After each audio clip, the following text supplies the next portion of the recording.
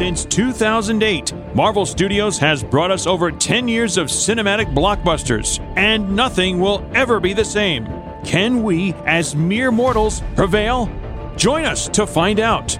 Peter Melnick, graphic designer, comic book enthusiast, and podcast pontificator. And Eddie Wilson, upstate New York radio announcer in the Sullivan Catskills, with an inordinate amount of catching up in his own comic book universe. True believers, the next chapter begins with another episode of The Marvelists. Welcome, everyone, to The Marvelists, the Marvel Universe podcast. I'm Peter Melnick. And I'm Eddie Wilson. And before we get into the usual rigmarole of today's episode, we want to talk to you about how you can get a hold of us on social media. Okay, go ahead. First up, go on Facebook at facebook.com/ The Marvelists. Give us a like on there. Go on Twitter at The Marvelists. Give us a follow on there collectively. Go on Twitter as well. Also follow myself at Peter Melnick. And Eddie don't want none of your Twitter nonsense. Jeremy Bagley, you know that. Why are you still bothering him? Why am I using that voice? I don't know. I don't know either. You can find us on Instagram at The Marvelists or at Eddie9193. Exactly, that's you. And you can find myself at Peter Melnick. You can find us on Twitter at The Marvelists. Hey, there we go. Attaboy, Eddie. Also, you can find us on Facebook as well with my personal page now, facebook.com/Peter Melnick Podcaster. Also, drop us a line in our email bag, themarvelists@gmail.com. Questions, comments, strongly worded letters, poems, haikus, fan art, fan fiction, fan scriptures. Just from the mountaintop, they gave it to us, and it's good. You can also rate, review, and subscribe on iTunes. 5-star if you're ever so inclined. Let people know you're liking this show. Let people know you're enjoying this thing. Program. I've heard that. Oh, that's good. Program. I like that. We're heading to a grim, as it were. We are. But you can also listen to this show on a wide variety of streaming platforms, people. You can find us on Stitcher Radio, TuneIn Radio, SoundCloud, Podbean, and the Biggin' Spotify. Big and toasty. Available for all iOS and Android devices. So before we get into the other stuff, let's introduce ourselves. Eddie. Hi. Hi, Eddie. How you doing? I'm Peter. Yes, you are. You're fantastic, Eddie. Thank you so much. You can call me Reed. And my eyes are crossed, and if I had, like you had a twin brother right now, there'd be 4 of you, because you'd be Fantastic Four. And I'm crossing my eyes for the podcast, even though that's pointless. Why am I still doing this stuff? I don't know. But, yeah, we are continuing our Fantastic Four month with Fantastic Four from 2005, the first official one. This is actually one that was released. Not like last week's, but this actually got released. Official, yes. Why did it take this long? I don't know.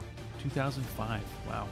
And this was a movie that, not gonna lie, I kind of liked, and I also kind of hated at the same time. We'll get into that. Yes, we will. But in the meantime, ×4. This is a movie that has a lot of potential. Like, a lot of potential. And as I'm looking up some of the casting information, we have a movie that on IMDb is currently rated 5.7 out of 10, and it's a little unfair. I'm actually looking at the Rotten Tomatoes score. Rotten Tomatoes has a 27% rotten. Whoa. So somehow, this movie, if I'm correct, oh please, it's going to be a spoiler for next week's episode, but Rise of the Silver Surfer is a better movie critically than this was.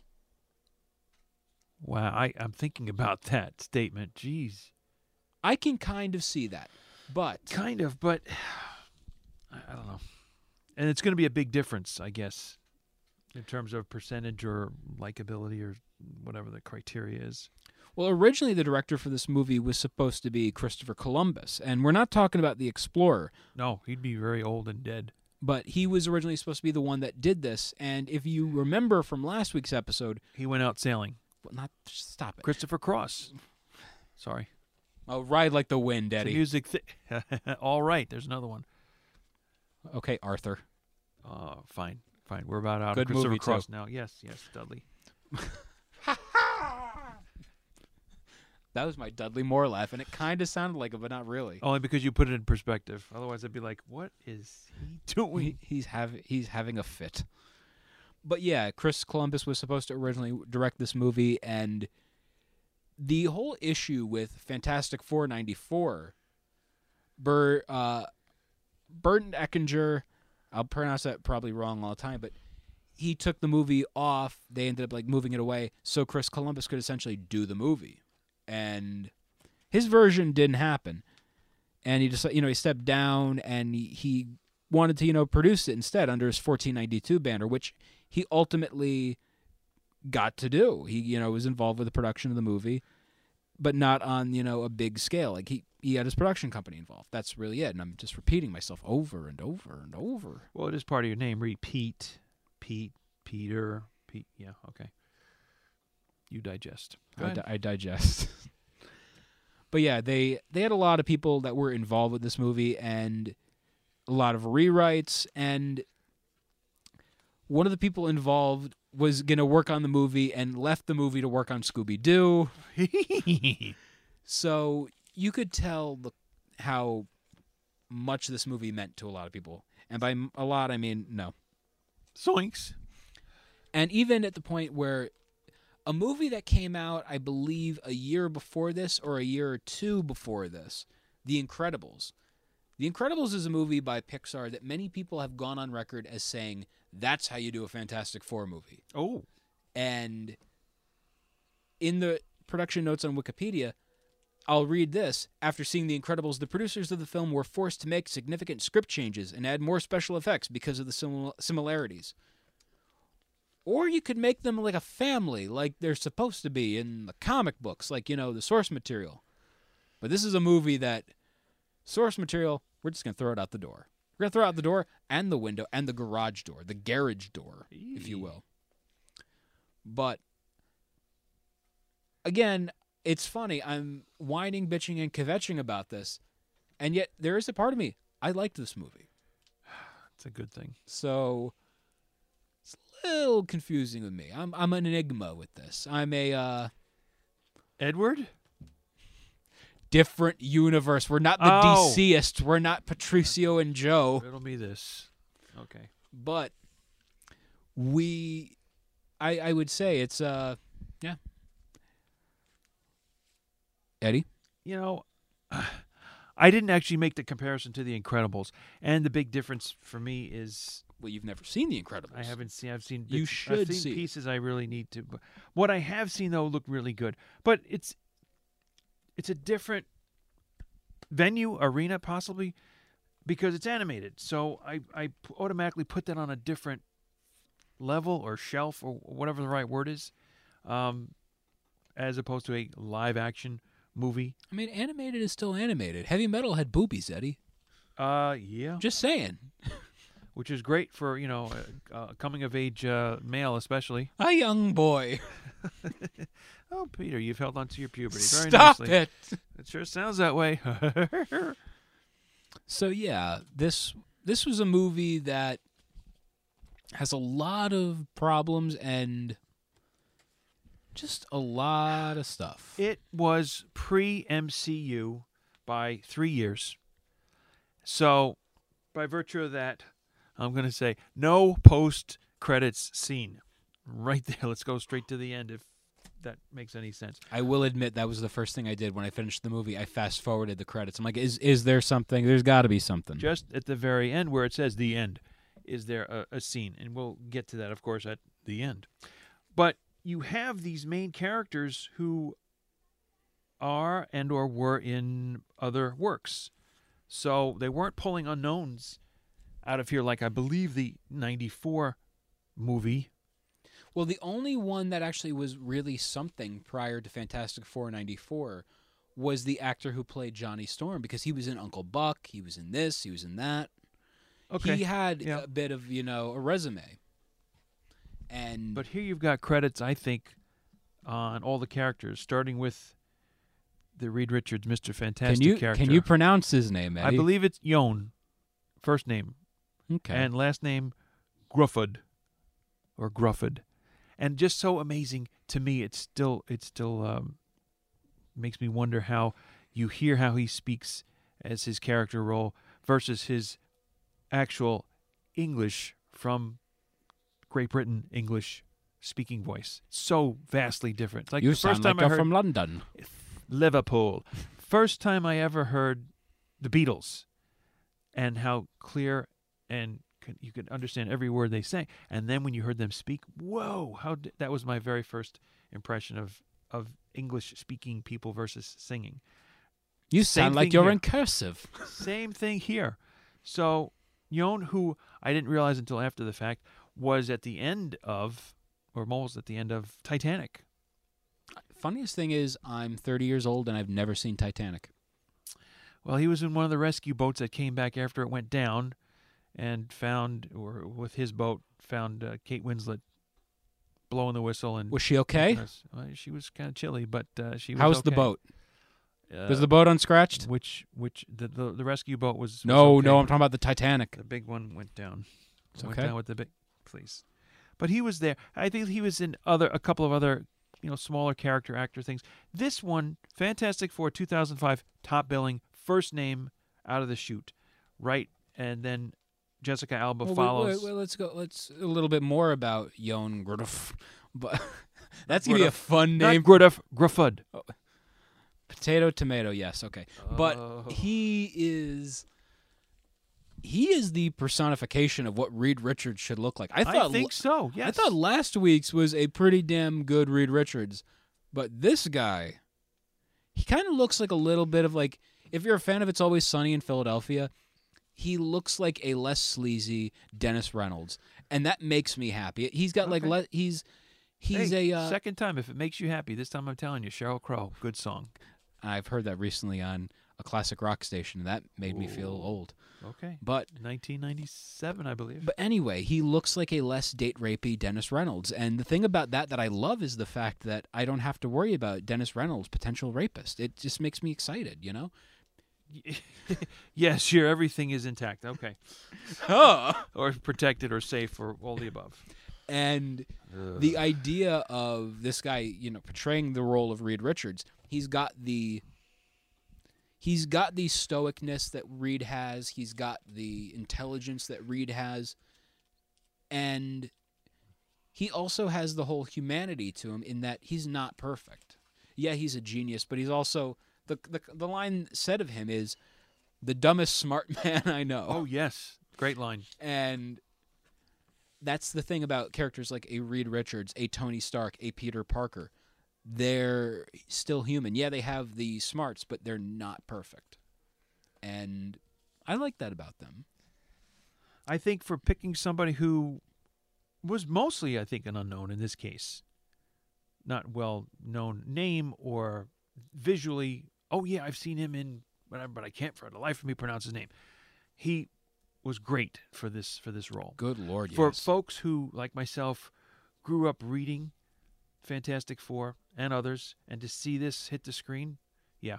And not knowing what was to come beyond that, what was going to be done cinematically, all the effects, all the different characters that were to come, this is a great start in the 2000 decade. And right before I cut you off, but you were talking also about Jessica Alba as the role of Susan Storm, the Invisible Girl. And again, good casting choice. I liked her in the role. She had the innocence that a Sue Storm has. She has the friendliness. She's got smarts. Yeah, and just a fun character. And she's easy also, on the eye. She also has like a bit of a firecrackerness to her. The annoyance of like, what's something that annoys you? And she just looks at Reed, just like really pissed off. They wove the story, the romance story there. You come into it, even if you hadn't necessarily known much about it, but you sense that, yes, they did have some history, Reed and Sue. Apparently it was 2 years prior, and that was how long she had now been with Victor. And who we will get to in a moment. Yes. And I have my complaints and grievances. Feelings were not let go, apparently, altogether, or they were just quenched. No, not that. They were quashed, perhaps, and unresolved. and mostly on Sue's part, as we find out. Reed was, I think, sort of unaware or too caught up in his scientificness to fully understand and realize who did what or should have done and to maintain the relationship. But we get to the happy part later. And with the casting of Jessica Alba, she was actually a casting choice that got a lot of ire in different communities, in the geek, like some parts of the geek community, because she is a person of color. She's Hispanic. And people were not a fan of that, which is really funny because look how many different roles other people play with other characters. They can reinvent a character, make something different. Well, they didn't do that yet. Legendary Marvel comic book artist and writer John Byrne had some thoughts on this. And I remember when we first started the show, you and I were talking about John Byrne, and I told you one thing, and the look on your face was like such a look of disappointment. I was like, I know. I'm going to read the quote John Byrne said about Jessica Alba that he wrote on his fan forum back in the day. And this is in quotes, and I'm pulling this off of williambrucewest.com/2004/10/10/273. So that way all of you have the MLA citation for this. You can look it up in the library, an ISDN number and all that kind of hubbub. Exactly. I mean, oh my goodness. Hey, Dewey Decimal System. Dewey, baby! See, all I'm thinking of is UHF. Don't you know the Dewey Decimal System? Conan the Librarian. Anyway, wow. Here's John Byrne. Personal prejudice. Hispanic and Latino women with blonde hair look like hookers to me, no matter how clean or cute they are. Yikes. Yeah, exactly. Yeah. That was a comment made in 2004. If you thought the world today was bad, boy, oh boy, you should have heard about that many years ago. So, yeah, this was a role where people were complaining about a woman in a wig. And let's be real, it didn't matter the wig. She looked fine. She looked like Sue Storm. Maybe if she had a little bit shorter hair, that's, you know, I like the Kirby era. But well, Kirby era, yes, short hair, but also limited intelligence, I think, taking a or at least not as limited in terms of you did not hear, she didn't express thoughts, feelings as much. I mean, maybe internally the thought bubbles were, I wish Reed would pay more attention to me. Those comics are like, when you look at them in 2018, or when you look at those comics in 2019, they do not age well very much. Like, no, writing for the times. It was the 60s. It was the first big Marvel comic. Jean Grey doing something and her getting called, "You're a credit for your gender, Jean." Wow. Yeah. You would not see that in a Marvel comic in 2019. Well, that came around full circle when in the whatever issue it was of the FF that the character of Malice came out. The total 180 degrees of Sue Storm. So now also we go on to a character in the form of The Thing, played by Michael Chiklis, and if there was ever an actor born to play that role, it was Chiklis. Who came off of the TV show The Shield. Correct. So he's got a past coming into this. And yeah, I would say this is the one time The Thing on screen actually looks like The Thing. The closest to it. Yes, I agree. Last week's, it kind of reminded me of the animatronic Ninja Turtles, with, you know, the weird lips, like, and obviously, again, it's a podcast, you can't see this, but I just made the face for Eddie when I'm going, like, it's like a semi-snarl kind of curly lip up thing. It's like a horse eating peanut butter. Oh, yeah, I guess so. Like, watch that movie again and you'll see. You've done that, I suppose, then. You know from experience. I don't know. I'm a horse and I eat peanut butter. I love peanut butter, Eddie. Peter the horse. Okay. Anyway, so yeah, Michael Chiklis, and he's not a horse. No, I thought you were talking about you. Oh. But Ben. Okay. Again, got the voice down perfectly. Yes, carried the voice throughout. Not only in his Ben Grimm character, but as the Thing also. Deeper, louder, but yeah, it was definitely well carried. I will say, though, when I because we have the movie playing in the background and Ben is on screen right now, every time I see the rocky texture of the Thing, I just think he's a Butterfinger bar without the chocolate on it. And it makes me hungry every time. Oh, boy. Hey, crispity, crunchity, peanut buttery, Eddie. They're the best candy bars. And yes, I would love a sponsorship from Butterfinger for the Marvelous. Holla at us. The Simpsons got that, I think. Marvelous@gmail.com. No, I think The Simpsons got that one. We can share. We can have custody. We can have on Sundays. Every other weekend, we'll alternate. Well, maybe if the contract ran out, because it was years ago that they did that. We'll be the cool sponsorship partner every weekend. Anyway. Butterfinger. Crispity, crunchity, peanut buttery. Again, Butterfinger, holla at us. We'd like money. It's the other version of the Clark bar. I've never had a Clark bar. Well, it's very similar. Are they? A little bit lighter in coloring on the inside, but I think the texture is pretty much the same. Peanut buttery taste to it? Yes. God, I want a Butterfinger bar now. A little bit lighter, very light yellowish inside as opposed to the deep bordering on orangey Butterfinger insides. Eddie, this conversation is making me hungry. Let's just talk about Johnny Storm. Let's go Candyman. Which, Sammy Davis Jr. ironically, if I was into Chris Evans like that, I would also be going, man, this is a terrible thing because now I want to eat Chris Evans. But ha, people. Wow. Ha. What a day for Peter the Horse Melnick. Okay. And that peanut butter. Can't do a podcast with peanut butter, I think. That's it. Look, you did this. Hey, crispity crunchity, like I said. You made the equine correlation. Equation. Chris Evans, who, if you only saw him as Captain America, may have a problem identifying him as in this prior role of Johnny Storm, the Human Torch. But he had other roles in other like rom-coms, romantic comedy movies. He was in Not Another Teen Movie, a movie I saw like 9,000 times the summer of 2002. And I didn't know him until the Fantastic Four of 2005. He fit this role, I think, pretty much to a T, or an F in this case, or a J, or two Fs, or a JS. Yes, exactly. Flame on. I think he definitely suited this character well. He had the whole attitude, the could care less demeanor about Devil himself. May Care. Exactly. And a juvenile at that, not as responsible. Yeah, I think he had all those characteristics down that we knew from reading the comic books. Very, very well done. Not medium rare? Correct. Because with his flame, You're hungry? No. Okay.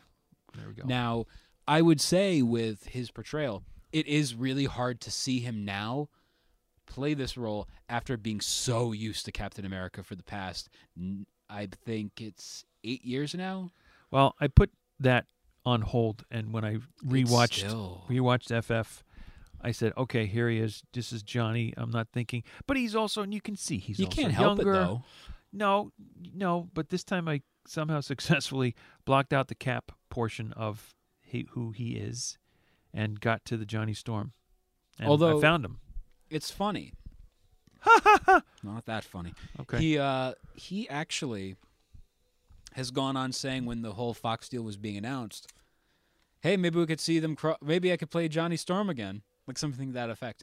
Well, now that would be it. I think he liked the role of Johnny Storm a lot. That would be let's do the time warp again. Because Johnny Storm was just basically a man-child. Like, he got to have fun going around, hanging out with models, driving in sports cars, BMXing, all that stuff. Yes, all those things. And just having fun. And with Captain America, you have to be a lot more stoic. You have to be serious. You have to be responsible. Yeah. And if we could, I would love to see how they could do like Secret Wars and use all the quote-unquote battle worlds from that run. Oof. Maybe we could see one day this universe brought back again and that version of Johnny Storm. I think it would be cool. Wow. Yeah, well, because some big shoes and plans to fill. I'd love to see Chris Evans back as Johnny Storm. I'm not going to lie. Why not? I think it'd be funny to see it. And then, there would be people going on saying, oh, well, he's more Captain America. Yeah, obviously. But this is more in line with his personality. The Chris Evans Captain America looking at the Chris Evans Johnny Storm and saying, do I know you? Yeah. Do you need a comb? Oh, wait, you go through those really, really fast because your head is on fire. And Julian McMahon. Oh, boy. Charmed, I realized. Nice to meet you too, Eddie. But from the TV show of the Sisters 3, in the source, I guess he became at some point. This is my wife's show, Charmed.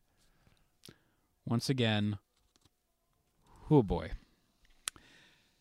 a casting choice that, oh, he's a great villain. If you're not Doctor Doom. And this is where he is my biggest complaint and grievance of this film. For a movie that otherwise has nice action, has a decent plot, we have a guy who they looked at his character, the character sheets, and they're like, oh, his hands are silver too, and so is his face. He must be a robot. Oh, look, he's a robot. He goes, no. And no, that's not what Doctor Doom is. He's a guy who's disfigured, depending on the variation of the story, wearing a mask, wearing armor. He doesn't have silver hands. He's not a metal man. He's not the friggin' Tin Man. Or bordering on external adamantium even. Yeah. When I saw the scene where he just punches the wall, I forgot about that. And I'm like, oh no. He shouldn't be able to punch the wall without the armor. Why is he turning silver? No, we already have one silver guy in this universe, and he has a board. And we're not going to see him until next movie. And that board should be spelled B-O-R-E-D. Ian. Yes, I stole that from Norm Macdonald. I'm really proud of that. That's fine. That's fine. But no, why are you doing this? And that accent, man. You're Doctor Doom. You're supposed to be, I am from another country. I'm turning him Russian for some reason, but you pretend it's Eastern European. You know, I don't even remember even going back to animated, cartoony type stuff. But they what did. Doctor Doom sounds like. I should Doom go back. Last week, he was close. He wasn't European, but He was was tough to understand because he had a lot of echo going on with that. and like we said though, not as well produced, not as cleanly produced. like we stuff. said on last week's episode, though, that was because the movie wasn't even finished. The guy who played Doctor Doom in that film wanted to keep going back and editing that audio and like, hey, want to do a better take on that because kind of sounds like crap. Yeah. So, Wish denied. yeah, and release denied too. But Uh-huh. this, you have a guy who, when you look at Doctor Doom is the prototype for who another villain who's masked and disfigured would come to be a major force in pop culture. And I'm talking about the guy with the asthma problem, Darth Vader. Okay. He is Doctor Doom successful on the big screen. If you want to do Doctor Doom, ape Darth Vader, who ironically aped Doctor Doom from the comics. Wait a minute. Which came first? Doctor Doom. But Doctor Doom was right, but the not to the inspiration. screen. Yeah, he was the inspiration for Darth Vader. Because Lucas is a big comic head. He actually the funniest thing is, this is a little aside, he actually has pages from the Han Solo comic that Marvel put out a couple years ago. He bought every single page. So if you want to go on the con circuit or talk to the artists, hey, I want to buy your pages. No. Guess who has them? That guy with the love of flannel and Georgie. a beard. So he has that, and he's a comic head, just like you and I. Yeah, well, not to that extent, but Hey, it's all about that money. Well, it's funny with Doom. That's where we start this essentially with the close up of, I think some soldering is going on of this 30-foot Victor statue in front of the Von Doom building, and you have Reed and Ben conversing. But you find out immediately that, almost immediately, that Reed Richards is bankrupt, as the newspaper headline has shown you. he's not a rich man. No, not at all. And, talking about this cosmic radiation storm and how it's going to help mankind in curing diseases and whatnot.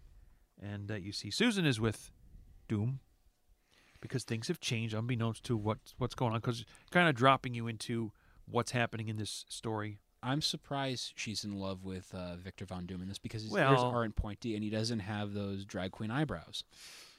So, hi, Namor the Submariner. How you doing? No, that's another. Wow. That's who I'm referencing. Yes, I'm sorry. I wasn't quite up to speed with that. Okay. Well, I'm guessing what's attracted Sue to Victor is he's paying attention to her. And he can give her anything she wants, needs. Although I don't think I see her as a demanding, I want this if you want me to love you or care about you. I don't think she's that way at all. But he's got stability for her. security for sure.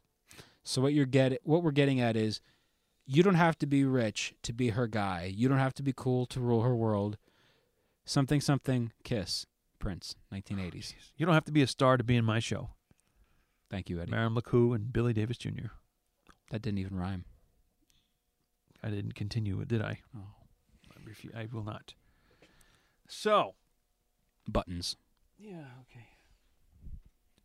And you're gradually introduced to the different characters that are going to make up the team. Chris Evans in the unlikely stunt of riding a motorcycle side by side, a girl in a convertible, and they're kissing as they're speeding down the highway. For every part they get right of the characters, I feel they also do 12 different things that are wrong. Well, let's make it 1-to-1 if you're going to be that critical. I disagree, because there's just certain elements where it's more of the negative and less of the positive. Because they did get Johnny's personality down. They got the teasing, with him and Ben. Oh, no question, yes. But I think one thing I just realized from this part of the notations is that they characterized Johnny as being a pilot of a spacecraft. And that's Ben Grimm all the way. Yeah. So you have a little. They should have taken. Maybe that's where they needed to start establishing a conflict between. And sometimes it's tongue in cheek, funny, but other times it's serious. It underlies something serious between the two characters. But the perfect way they could have personified that, that testy rivalry between the two of them was when Ben is laying on the couch and Johnny puts shaving cream in Ben's one hand, tickles him, and goes, "Poof, oh, I got it in my face, Johnny." So they have that. I liked that. That was classic, and that was comic book stuff. Yeah, I could read that in the pages of maybe the Mark Waid run or the Jack Kirby Stan Whoever Lee wrote run. it, it's earlier than that for sure. But just that level It's of 70s humor. stuff, 70s, Well, I mean, 80s stuff. In the Mark Waid run, they literally do a story where all of a sudden Ben gets a package from the Yancey Street gang. They mess with him. There you go. And then he goes, "You know what? Oh, they left their receipt. I'm going to go to the store where they bought this and beat the crap out of them, find out who it was." Guess who it was that whole time? Johnny Storm. Johnny Storm was forging little signatures and saying, "Oh, this is from the Yancey Street gang." Oh, no, he's going to find out it's me. So It's good stuff. it's the level of the playfulness of the humor between the two of them. And I'm actually reading right now the Dan Slott run, and he's showing the relationship of they regardless of anything, they still love each other. They're still family, and in these they miss Sue and Reed. So which, by the way, people, I highly recommend that run of the Fantastic Four by Dan Slott. They just started, as of this recording, on January 22nd. They just started a new run last week with Aaron Kuder, friend of the show, as the artist behind the series. Uh-huh. And Aaron's a solid artist. Highly recommend checking his stuff out, especially his Guardians of the Galaxy run with Jerry Dugan. Anyway, proceed. We get to the flight suit. There was something that you said before, but I'll have to come back to it once I remember.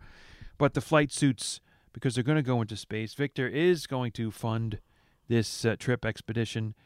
Victor actually designs the flight suits, and it's called Fantastic. I think Reed had said that, actually. That's the word of the whole movie. Fantastic. Oh, yeah. Which, it's understandable. You're not going to say Marvel 2-in-1 in the middle of the film. Yeah. You truly are a Marvel 2-in-1. Thank you, Sue. You're fantastic yourself. Well, something goes wrong not too far along into this, and I mean in the plot and the course of the movie, because it's said that it's going to be a 9-hour time period before the cosmic event happens. A 9-hour tour. But, as it turns out, Reed looks at a meter of some sort, and it's 9 minutes to happen. Ben has gone outside the ship. A 9-minute tour. And now it's the cloud accelerating, telling Victor, we've got to abort this, continue. He will not do this. And, of course, you see them get hit by the rays, the cosmic rays. I think that was well done, very dramatic.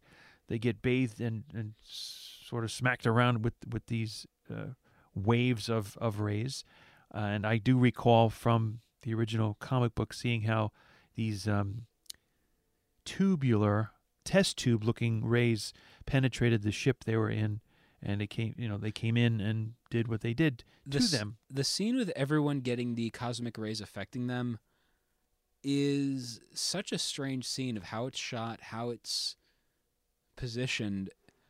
I like it, and because it's the most out there, but I do feel it's I don't know. I like it, but yet at the same time, there's a part of me where I'm like, it seems the way it's shot is so specific to its time. Like you look at that, you're like, yeah, mid 2000s, I can see it. Maybe if you are keen and sensitive. I'm so on sensitive, not noticing Eddie. that you're sensitive. I'm such a sensitive boy. But we skipped over something completely. That take a look behind you, Eddie, on the screen, because we're replaying the movie in the background.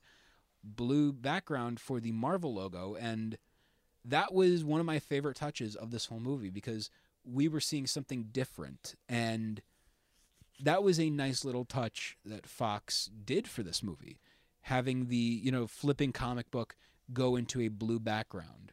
Because what is the one color synonymous with the Fantastic Four? Translucent. Because of Sue Storm. Translucent. No, it's blue. Blue and white. And they did blue text on a white good call. White text Or on a blue catch background. or something. Yeah. I thought it was a very cool look to it. Yeah. No, it was. And the next thing I'm seeing here, though, continuing along the story, is not knowing how Ben fared with getting hit by rays and so on. It looked like they were able to get him back into the ship, close the door, but the cosmic rays, the whole cloud comes bursting through, and so they all get hit. Ben is looking as if you are Ben, looking up at Johnny. What happened? What happened to me? Johnny says, "Oh, whatever. Oh, give me that mirror. Let me look." Whatever. He looks fine. It was just a tease all along. We knew what we were guessing we would see, but no, it didn't happen. Oh, poor Ben. Ben don't know what's coming next. Not exactly right. I mean, he thinks it's indigestion. And then it turns out when he's laying in his bed, in his isolation room, his body mass index shoots up to about 700, which I thought was kind of odd. I know I'm getting a little bit ahead, but I thought you had to be attached to some kind of monitors for these things to register readings and so on. So a little technical discrepancy on what I noticed there, because he was just laying in bed, cover over his head, nothing attached to him by way of IV or just to monitor your vitals, and we've got this BMI, this body mass index, going through the roof, and then he goes through the wall, literally runs out, escapes, whatever you want to call it, and as a result of his cosmic radiation exposure, and Johnny notices Reed having the grandpa look about him with the little whitish around his ears in that area where his hair has come down to. And now he looks like a dignified, less creepy Dennis Reynolds, and it makes me happy. Okay, yeah. And of course, this is all at Victor's medical facility because he's, in charge. Von Doom is everything. You don't know, or for sure that at some point later, one of his employees or workers says maybe you should go back to Latveria, and which establishes finally where he's from. He's got that such a strong Latvian accent too, which we don't know that. We don't hear it. Why should we know it? Right? Game show host What's a voice. Latvian supposed to sound like? Yes. Latviese? Or not? Like I keep saying, people. But apparently, since this happened, this whole mishap with the ship and the cosmic storm, it is now spiraling, free-falling Victor and his company, the worst free fall since the Depression. And he is actually going to be free-falling since the Heartbreakers. Tom Petty, Solo, 1990, Full Moon Fever. Need I say more? No. You can. Would you like to? I just said plenty, far long enough. This has been disastrous for the company, and Victor has a week to turn things around, or he's going to be out on his ear, no matter how much he put into the company, which actually reminds me of the Osborn situation with the first Spider-Man movie and the glider and the failure of that project. Back to formula. Okay. And just coming into, again, with Johnny Storm being in isolation, of course, he's getting stir-crazy being in there. The nurse, who I realized, actually from seeing a video diary that they did on the DVD for this movie, which is about 20 minutes long, showing where they went to Australia to film, in Mexico, Liberty Island in New York, and among the characters there was this nurse character, and her name may be somewhat familiar, Maria Menounos, of what, like Entertainment Weekly or one of the She's the show person channels. before the movies, the movie trailers. That's it. Now she's doing that, right? So Maria lands a sweet deal. I also as know this her nurse. as the woman who inducted Bob Backlund into the WWE Hall of Fame. Oh, look at that. Okay. And she was on stage for like 45 minutes. And she's making her mark, and a significant, decent enough role in this movie by becoming a love interest of Johnny. And just the funny lines. She takes his temperature and says, "Ooh, you're hot," and he says, "Well, thank you. So are you." It's just the little things of the Johnny Storm character that this film gets so damn right. And he's not afraid to cry. Thermometer reading a temperature of 209. Not to be confused with a local Sullivan County route. It's true. All that. Can I sing the Quickway Diner jingle, Eddie? Yeah, but I don't think we want to hear it. Oh. What about the First National Bank? Of Jeffersonville? Of Jeffersonville! My coworker has that and will supply you with that, by the way. I would have that as a ringtone. If they'll let you. I know I would. Weird, strange taste. So Proceed. Ben and Reed converse. Reed says, "How are you feeling, Ben?" He says, "Solid." Indicative of what is to come. Ben is trying to put Sue and Reed back together, relationship-wise, which will take a turn when it looks like Reed is not paying enough attention to Ben, now the Thing, and get him back to his normal human state. And there will be an irony later when Victor actually does that for him. And in the course of Reed recreating the cosmic storm and going into a chamber, not really working on Reed, but I guess it was really a matter of not enough power, which Victor also willingly supplies to reverse Ben and his condition. But again, back to Johnny with Nurse Maria Menounos. I don't think she's given a character name. And just him catching on fire as they're skiing down. It was a little ironic, possibly, or just, again, a tongue-in-cheek thing. I'm reading too far into it. When they were lifted by helicopter to do their snowboarding. Actually, in Johnny's case, it was a snowboard. The nurse's case, Maria, it was on skis. She jumps out of the copter first, and then Johnny, in turn, says to the helicopter pilot, "That's my future wife," and goes down on the snowboard. When we get to Silver Surfer and the girlfriend that he gets to attend to with Reed and Sue getting married overseas, and the bridal bouquet is tossed, Johnny sends it up in flames because he doesn't want to commit. And so the future wife and the other, to me, it's just like, there's a total opposite. But again, just a minor point. But Johnny finds his power, creates sort of some kind of a sauna type atmosphere in the snow, and you can't see he's probably shed all of his clothing, but you only see him from the waist up, bare, and says, "Would you like to join me? Would you care to join me?" So they make a funny thing out of what was happening there. "You're on fire." "Yeah, thanks." "No, you're on fire." Funny stuff. I like things like that in the humor because otherwise, if you miss stuff like that, you don't really get the humor of a Johnny Storm. You don't get the humor of a Ben Grimm. You have to have those little elements of that.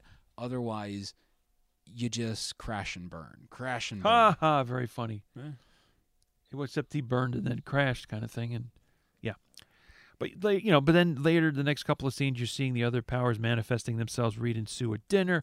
Sue turns invisible, not realizing it, and a bottle of champagne knocked over. Reed stretches out to grab it, and his arm, of course, stretches a couple extra feet long to grab this.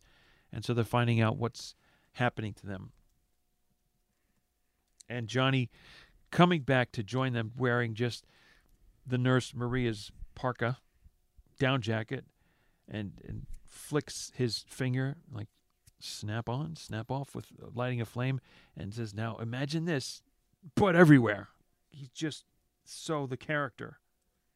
The cloud has fundamentally altered our DNA, to which Johnny says, cool!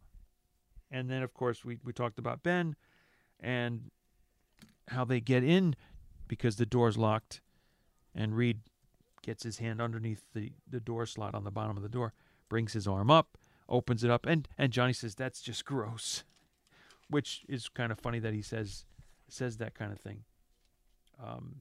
Like we said, Ben gets out, breaks into you hear the noise of, I guess, breaking into a men's big and tall store, and goes to a phone booth to call his fiancée, we presume, Debbie, who comes out to meet him and is appalled and disgusted with what he's become, cannot accept this change, and a little bit later will leave the ring that she had on the ground. Right. For him to take back, because she does not want him like this. And who says you can't go home? It's such a cold thing of a character to do, and Yeah. it's unfortunately indicative of what real life is like. There are people, like, let's say they lose an appendage. They will run away from the person screaming, no, I can't marry this person, because the one thing, regardless of anything, the one physical abnormality, it is a deal breaker. And it sucks, like, to see that. And, oh, you don't love me even though, I look like a crispity, crunchity, peanut buttery Butterfinger? Butterfinger. We're still waiting. But you have that, and come on. Daddy wants to get his rocks off. Literally, he wants to get those rocks off of his body. Yes. Boy, you saved yourself. Hey, he's an orange rock monster. Yes, okay, fine. Still. Old Blue Benjamin. That ever-loving thing. Ever-loving, yeah. Which does do well to stop a tractor-trailer, albeit without the trailer part attached to it on the Brooklyn Bridge, after we see him sulking and the pigeon visits him and leaves a present behind. But then the would-be jumper, third eye blind. I wish you would step back from that ledge, my friend. I would understand. You can see it in my eyes. Sometimes I'm getting ready to tackle you to make the joke. We were both in that zone. I had that AutoZone. Right here when I said jumper. I'm like, boom, there we go. That's where it's going to go. Stopping the would-be suicide jumper, but of course he falls onto the roadway of the Brooklyn Bridge, stops the tractor trailer, and then of course in the ensuing melee, a fire truck comes onto the scene to try and rescue, and that becomes in peril. And in the course of this all, I don't know how far away, this fiancée of Ben Grimm's Debbie was, but she appears among the crowd to come through and put her ring on the ground because she's done with him. After all has been said and done with Ben rescuing people, and with help from his teammates who are just coming together in their first public appearance, essentially, and exhibiting their powers. And we see that Ben has 4 fingers. And Johnny, of course, asking the melodious question, where are your ears? What do you think happened to the other finger, though? It got absorbed into the 4 that we see. You 4 think so? fingers, 4. It's the same thing. Baxter Building, you see the number on the building, 4444. Do you see that? They just really love that number. On the front of in the front doorway, glass doors, 44s up there. When they take off from the top of the building, there are 4s that are kind of right jammed next to each other. 4 4s in a row. It's reinforcing the number. It is rather fantastic. 4. Redundant, yeah. But you know what happens is the media, the TV news, dubs them the Fantastic Four. That's the first we see and hear that name. Different than the 1994 that we talked about and how Fantastic Four came about from Mama Storm. Man, that was a great episode to record, wasn't it, Eddie? It's not like we're recording this episode first and going in a completely different order that the audience is completely unaware of. Wait, what? And now we come up to the Fantastic Four arriving at the Baxter Building, and who's making his appearance? Who? Stan the Man as Mailman Willie Lumpkin. I love his cameos in the Fantastic Four movies. Obviously, we're going to talk about that on the next episode, but that has not been recorded yet, actually, this time, for real. But I love his cameos in these because 2 quick lines. they're just fun. That's it. Welcome back to the Baxter Building, Dr. Richards. I've got the usual here for you. And I love the fact that Stan got to play Willie Lumpkin, the father of Deadpool Lumpkin, and that's, hey, he's helping his dad out. That's all. Oh he yeah, can do. that's it. Right. He had to get all that adamantium. Shout Either out, snow, sleet, rain, or shout out to friend of the show Daniel Kibblesmith Daniel.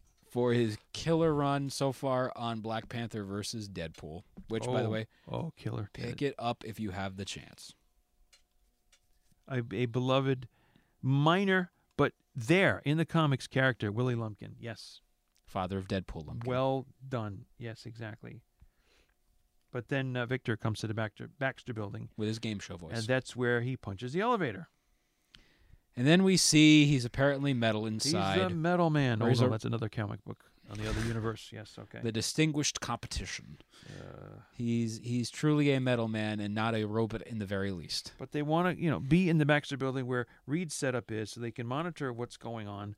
And we see the tension increasing between Reed and Victor, and we also see the temperature increasing of Johnny Storm in his test chamber, but he gets to 4,000 degrees Kelvin, And which Hobbs. is there's a cartoon for you, or a comic strip, and being told that's approaching, if not the temperature of the sun, and a little more, could go supernova, to which he thinks is sweet. But that's bad. No, But but supernova means wiping out life. Okay, supernova, bad. So let's not do that. Now, Victor apparently is being told by a doctor he's got some kind of organic metal alloy, stronger than titanium, harder than diamonds. He's becoming something that we don't know, and it's uncharted, undocumented before. he's coming down with bonitis. Meanwhile, Reed is analyzing the costumes that they'd gotten, the suits. Molecules are unstable, and I think it was Ben who said, "You guys look like an '80s rock band." And he also throws in a line about missing a utility belt. Which, it's... Da-na-na-na-na-na-na-na. I get that, but it's... Yeah, it's a drop. It's a little nod to the bat. This is a movie, though, where they... once again, they get some parts right about the F4, and then other parts they completely botch it. The fact they don't treat the F4 as a team of adventurers, but rather superheroes, is kind of annoying. If you read the comics, and yes, this is one of those, do you actually read the comic? But... You guys. Of course you read the comics. This is my first time recording this thing, and R.I.P. to the partial inspiration of this nerd voice, Carol Channing. She passed away recently. 97. All right. 3 weeks shy of 2.5 weeks shy of her 98th birthday. R.I.P. Carol Channing. I don't know why I'm doing that voice now, but here we are. When you do it like that, it's more like her, yes, but Yes. not originally. I thought you were just geeking out when you first did it, you and actually- all the other times now until you you hear it. posted. Now I hear it. Now yeah. you hear Carol Channing. Yeah. Cute comedian, if you didn't get the reference. Peter the Horseman, they're crossing genders. Stop it. Stop that. Anyway, Dun-dun-dun-dun-dun. But There is yeah. a song called The Horse. the idea that they're not getting the F4 as the quote-unquote imaginauts that they are, but rather trying to push them as superheroes, it does kind of get rather annoying. Because what are the F4 known for? Going on adventures, exploring new worlds. They're not known for... Boldly? I would say it's like one of the biggest things about them. That's why if you read the Challengers of the Unknown from DC by Kirby, that's the prototype for the F4. And, yeah, they're not superheroes, guys. No, that is so prevalent in many, if not all, the Marvel characters. Let's go with most of the Marvel characters, that they have relatability, humanistic qualities, things you can relate to, except for the superpower part. But that's what sets them apart. I can do this weird thing with my elbow. Crack it open. Yeah. Almost like a Mel Gibson thing with his shoulder in Lethal Weapon. I do love the Three Stooges. Oh, that's something else. I said Mel, not Mo, Larry, and Curly. But he likes the Three Stooges in it, Eddie. Wise guy. Okay. Finding herself on People magazine is getting swarmed with paparazzi, so she disrobes for at least the second time. Who picked up the clothes this time, I don't know. Reed had to do it the first time so they could help with the fire truck rescue scene on the Brooklyn Bridge. Probably one of those creepy eBay fans. Oh, there you go. Yeah, how much can I get for this? Right, Ugh. exactly. And we do get to the classic Johnny pranking Ben, the shaving cream, which is just priceless, great.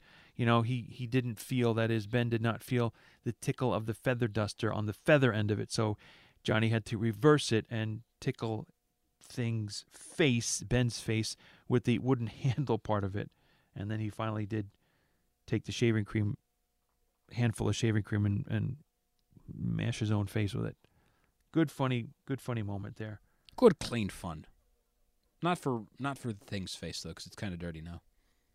We get the reference to Latveria, the old country, because Doom is finished here. Victor, that is. And Johnny, stir crazy, has to get out. Just happens to have a red sports car that says Torched. Whether they came about it because of his newfound ability, but there it is. And gets into the dirt bike escapade and does some fire igniting, to which he reveals a new costume, and thereby publicly, on film, on the coverage of the event, gives their names to the audience. And then there ensues a fight in public of the members, and whether that their powers are for a higher calling, to which Johnny says that maybe we've given these powers for a reason, to our higher calling. And Reed says, well, a higher calling than getting girls and making money. Is there any higher calling, Johnny says? But a touching kind of and poignant moment, I think, was with Sue chasing down Ben, and Ben saying, in such misery, it's horrible what I am, what I wouldn't do to be invisible and not look like this. And in some reality, somewhere in the comics, they did do that kind of thing. Not Ben Grimm thing, but have each other's powers. Actually, we see that in the subsequent film with Sue becoming on fire for a time. So yeah, they reverse roles in that respect. I would say that girl We get is into on that. fire. Oh, yes. So would Alicia Keys. He throws it, I catch it, and I guess how that goes.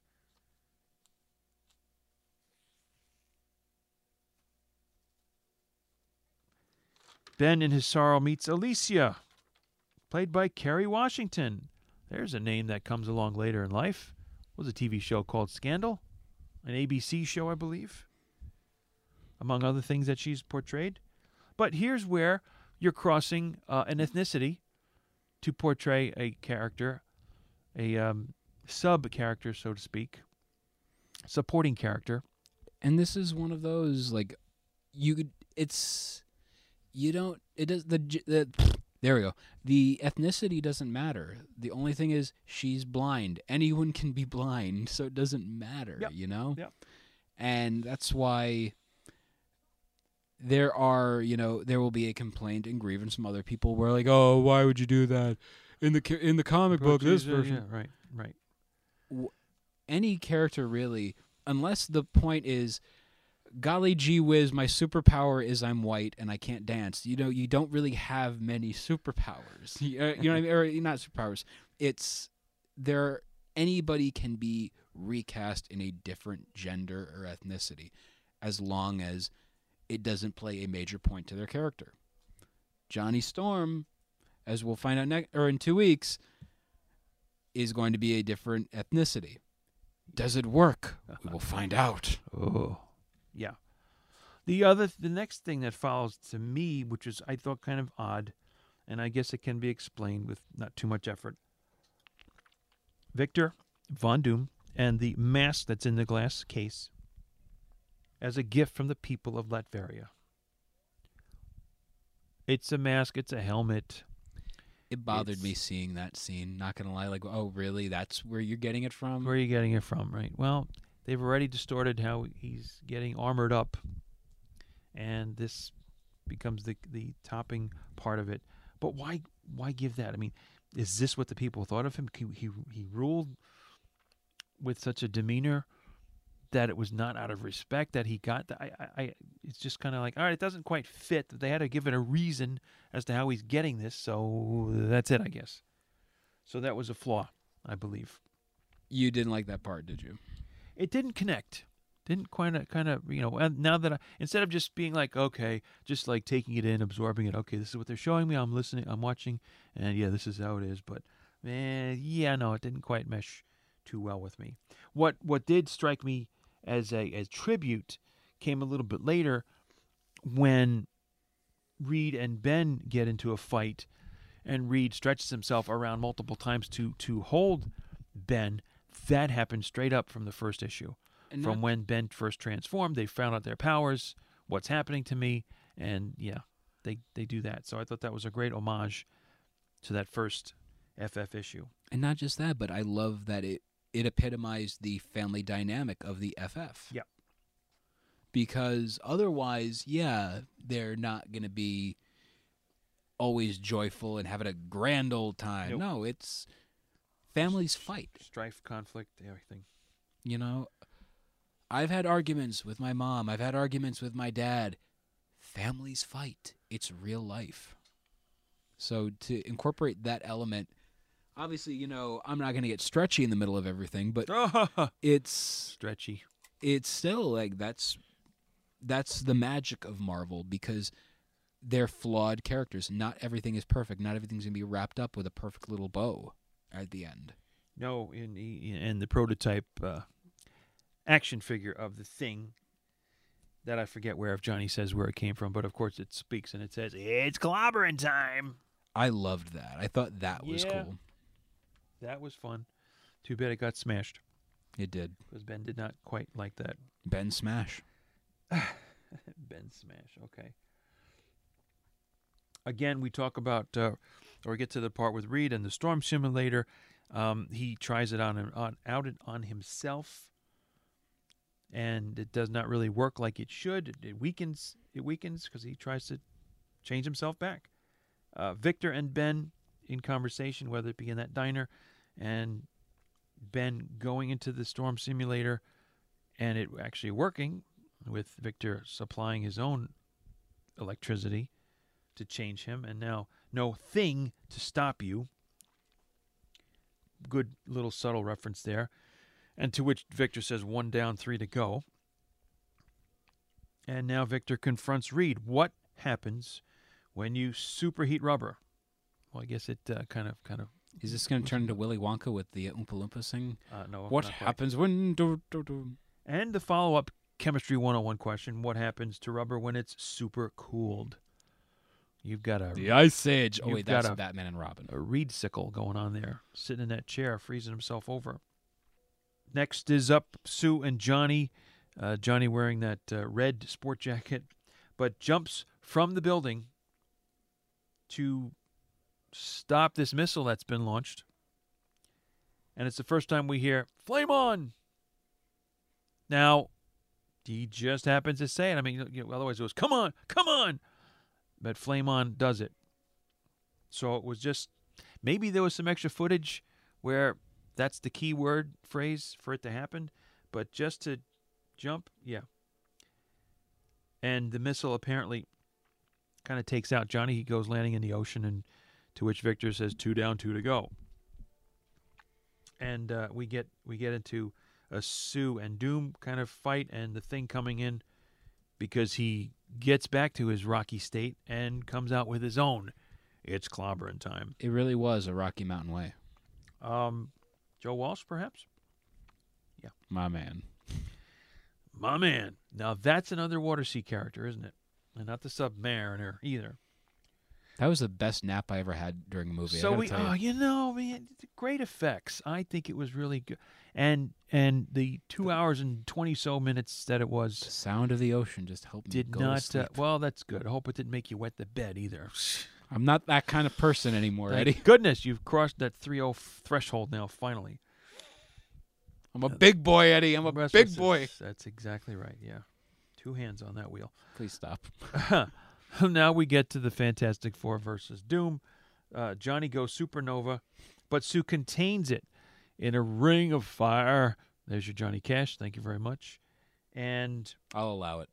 yes, but the effort is taking a toll on Sue because we do see her develop a nosebleed from the exertion of containing all that force into that circular pattern to keep it. And Reed comes out with his chemistry 101.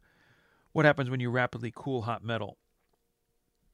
Well, you've got a Von Doom statue now in the middle of this scene. And it looks like things are happy. We're on a Fantastic Four. Thank you on that banner cruise.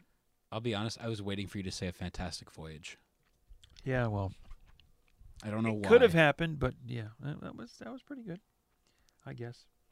Not Johnny really. being Johnny was surrounded by several women saying, "I need names and shots," and Ben, you've got a close up of he's wearing some kind of sneakers, laces up, size 36 quadruple E, Most likely, yes. and a Reed and Sue conversation privately. He found a broken gasket from the spaceship, which serves to be a engagement ring proposal type of thing. To which she says yes, and everything is fun. And Johnny and Ben get into a little conversation. Ben says, "Hey, no more wisecracks about the way I look. Johnny, call me Mr. Sensitivity." Okay, wide load coming through. Everybody move. He's huge. And again, that level of the playfulness, the humor, that's where they definitely got that element of the characters. And Johnny Storm learns how to make a circle with the 4 in it in the sky. because that's And Doom goes to Latveria. once again, this is around the same time where, hey, everybody, let's make a movie where fire helps make our logos. We have that in The Punisher. We have that in Daredevil. We have that in this. Cool. Once a year, you have to have a logo made in fire. 2005 with this, 2004 with The Punisher, and finally 2013 with Daredevil. I love it. Great stuff. I'm glad. Oh, that's cool. I didn't realize that. I mean, it's not cool. It's hot. It's whatever. That yes, very much so. Hot, hot, hot. Toyota's hot, hot, hot. Oster Poindexter. You selling cars now? I am, actually. Great. I'm going to see you in a zoot suit and a wackadoo tie and come on down, make your Come on best down offer. to Peter Mellon, the car dealership on something Paramus, New Jersey. Is that where you want to go? Yeah, why Okay. not? Kurt Russell, used cars, 1980. Oh, Stop that. Although I started it. this is true. And we do see one minor character who we did see earlier who escorted Ben to Victor, and that was, his character name was, I believe, Leonard. And you see him at the very end of the film where he's sort of the guy in charge of making sure that Doom is packed up in his crate, going to Latveria, the tech. He's going off to the ending of Indiana Jones and the Some Raiders kind- of the Lost Ark. Some kind of, yeah, right, exactly. Put it away in a crate somewhere where it's going to be gotten to eventually. Oh, that's just crate, Eddie. Top men working on it. Top men. And this guy Leonard, who was apprehensive that wonder if he's really gone for good. And of course the question mark in the scene with the tech, the construction dock worker having a laptop and it getting all staticky on him. Well, it's probably the electricity discharge that's going to be coming back from Doom, coming out of his. So, Eddie, was he? I don't know. Was he gone? For now, Dun, dun, dun. it said the end, so Question mark. there was no question mark. No I question. already gave you one, but yeah. And no post-credit scene. There's your movie, an hour and 45 minutes, kids. I guess we get to the thingy at the end with the reviews and the stuff. Another thing. Okay. I liked it. Wasn't really I liked that it a lot. Really? I did. It wasn't that faithful to the source material, but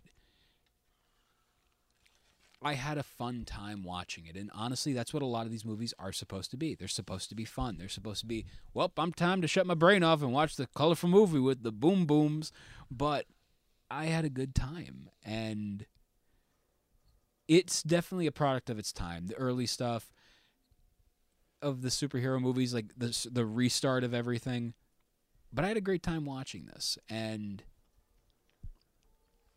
I would have to say, rating-wise, in terms of it being as close to the source material, it's a 2 3/4. But my overall enjoyment of the movie, I was dangling towards 3 out of 5. I'm going more for 3 1/4. It was How generous. It was the best of these movies so far that I've seen. And again, I had fun watching this, and I just wish they paid a little bit more closer attention to the source material. But instead we get a Doctor Doom that's not Doctor Doom. He's just a rich guy in a cape that's a genius. That's it.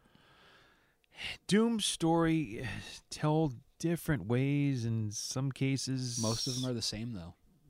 Yeah. So you really can't say, like, it's different each time. It's like, it's still the same. It's, I am Von Doom! Ah! They just... It's a 94 going back. But yeah, They it's don't- more authoritative and so on. I just don't think they get it. I want If not for anything, we can say that Von Doom's character in this and the following movie is consistent Oh, yeah. in terms of his tone and speaking voice inside the armor, inside the mask. He's the Man in the behind Iron mask. Mask. Yes. We both jumped So on that it's joke. there. I don't know how much you get scared of this Doom or feel doom, impending doom, but visually, okay, hey, I guess that's Doom. But, yeah, some flaws in his character development. Okay. There's some flaws in his not armor. And his not armor part, yes. And the fact that he wasn't on the ship to begin with. If you want to go to the source material, different way to go about it as far as an origin. Go to Fantastic Four, number 2, I guess, to get the beginning of Doom. Or definitely number 5 for sure. Throwing him on the ship didn't bother me, to be completely honest. Okay. Because you could do an origin where, like, his skin begins to deteriorate or something happens to him. Mm-hmm. You can get away with it with that aspect. But to be like I keep saying, I think they didn't even read the material. They didn't, like, brush up on it. They just see, oh, he's silver. Let's make him that. Or they looked at how it, I beg to differ. I think they did read how he came to be, Doom's character was developed, and they said, this is not going to work on the screen. We got to do some kind of rewriting to make it a little more palatable, even though it's a stretch. I did that on half on purpose. And make it, a little more viewer digestible, understandable, palatable. But using that logic, Darth Vader then is the same exact character, like in the comics of Fantastic Four, like the same style. Darth Vader's not palpable. That's where, dog, I'm going to have to say no. Look, I have no other point of reference with Darth Vader than what I saw in the Star Wars movies. But he's Darth Vader. In the he's time Dr. flip Doom. back to seeing how he got horribly burned and amputated and put into this life-saving armor. Right. That's how I know of Vader's origin. I don't have a comic book to cross-reference it with. I'm not saying I only know Vader's it one origin. way. I'm talking about that authoritative kind of character, that sinister Okay. kind of character. He's Darth Vader. Dr. Doom is the proto-Darth Vader. And the fact these guys who make these movies can't get it, but the closest one that could get that version is the Corman version from last week, which we totally recorded. It's that. It's very much that version of the character. He's an authoritative monster, a dictator. And they're not, like, he's an evil businessman. I can't get behind that. No can do. Mm-hmm. Hall & Oates. Thank you. Can't go for that. Be that as it may, I don't think it was overly silly or overly funny. A lot of I one-liners. thought it was really funny in a lot of parts. a That lot I of liked. got a good little zinger liner type things. I enjoyed that a lot. So I would definitely go. It maybe hesitating on a 4. Oh, I have to now that I just said that number. I give it a 4. Boo. 4 for You're the only FF. doing it for that reason. Well, so be it.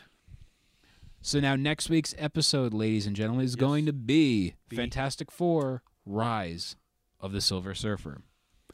As fantastic February rolls along. I don't know why I did that voice, but here we are. Oh. Yes, we are. Oh, boy. Anyway, once again, how can people get a hold of us on social media? I am so glad you asked. Go on Facebook at facebook.com/ The Marvelists. Give us a like on there. Like my page, facebook.com/ Peter Melnick Podcaster. Okay. You can also go Where? on Twitter at The Marvelists. Give us a follow on there. Also give us a follow at Peter Melnick. Eddie Wilson wants none of your Twitter nonsense. Jeremy Bagley, hashtag. Wow. Also, you can find us on Instagram at The Marvelists. Give us a follow on there. Give on Instagram a follow to at Peter Melnick and at Eddie9193. You can also drop us a line in our email bag. Questions, comments, strongly worded letters, yada, yada, yada. We'll answer them, maybe. I don't know. But you can also rate, review, and subscribe on iTunes. Helps out with the iTunes algorithm, helps out the show. You can also listen to the show on a wide variety of streaming platforms, including TuneIn Radio, Spotify, Podbean, SoundCloud, and here's another one that we really haven't done as the last one, but it'll tie into what we're going to say next, Stitcher. If you go to Stitcher.com/premium and when you use that promo code at checkout, what you end up getting is 1 free month of Stitcher Premium, and it helps support the show, helps put a little bit more change in our pockets to help keep this show going. Because guess what? SoundCloud ain't free. The transportation to go to cons and cover these things and interviews is not free. The internet we're using to upload this show ain't free. So when you go to Stitcher.com/premium and use the promo code at checkout, Marvelists. you'll be able to get 1 free month of Stitcher Premium. And it's only $4.99 a month after that. You get a crap ton of content, including Weird Al Yankovic's concert archives, and the big one that's pretty damn cool and is getting adapted currently into a comic book, Wolverine, The Long Night, Marvel's foray into podcasting entertainment. 4A. Got it. So, Stitcher.com/premium. Use the promo code at checkout. Marvelous. Get a free 1 month of Stitcher Premium, and you can cancel at any time. If you don't want to spend $4.99 a month, guess what you can do? You can cancel. Ooh. You won't get charged. You won't get charged before the first billing cycle. If you don't like it, whatever. I'm using it. I love it. So, for Peter Melnick, I am Peter Melnick. That's exactly right. I'm Eddie Wilson. Excelsior.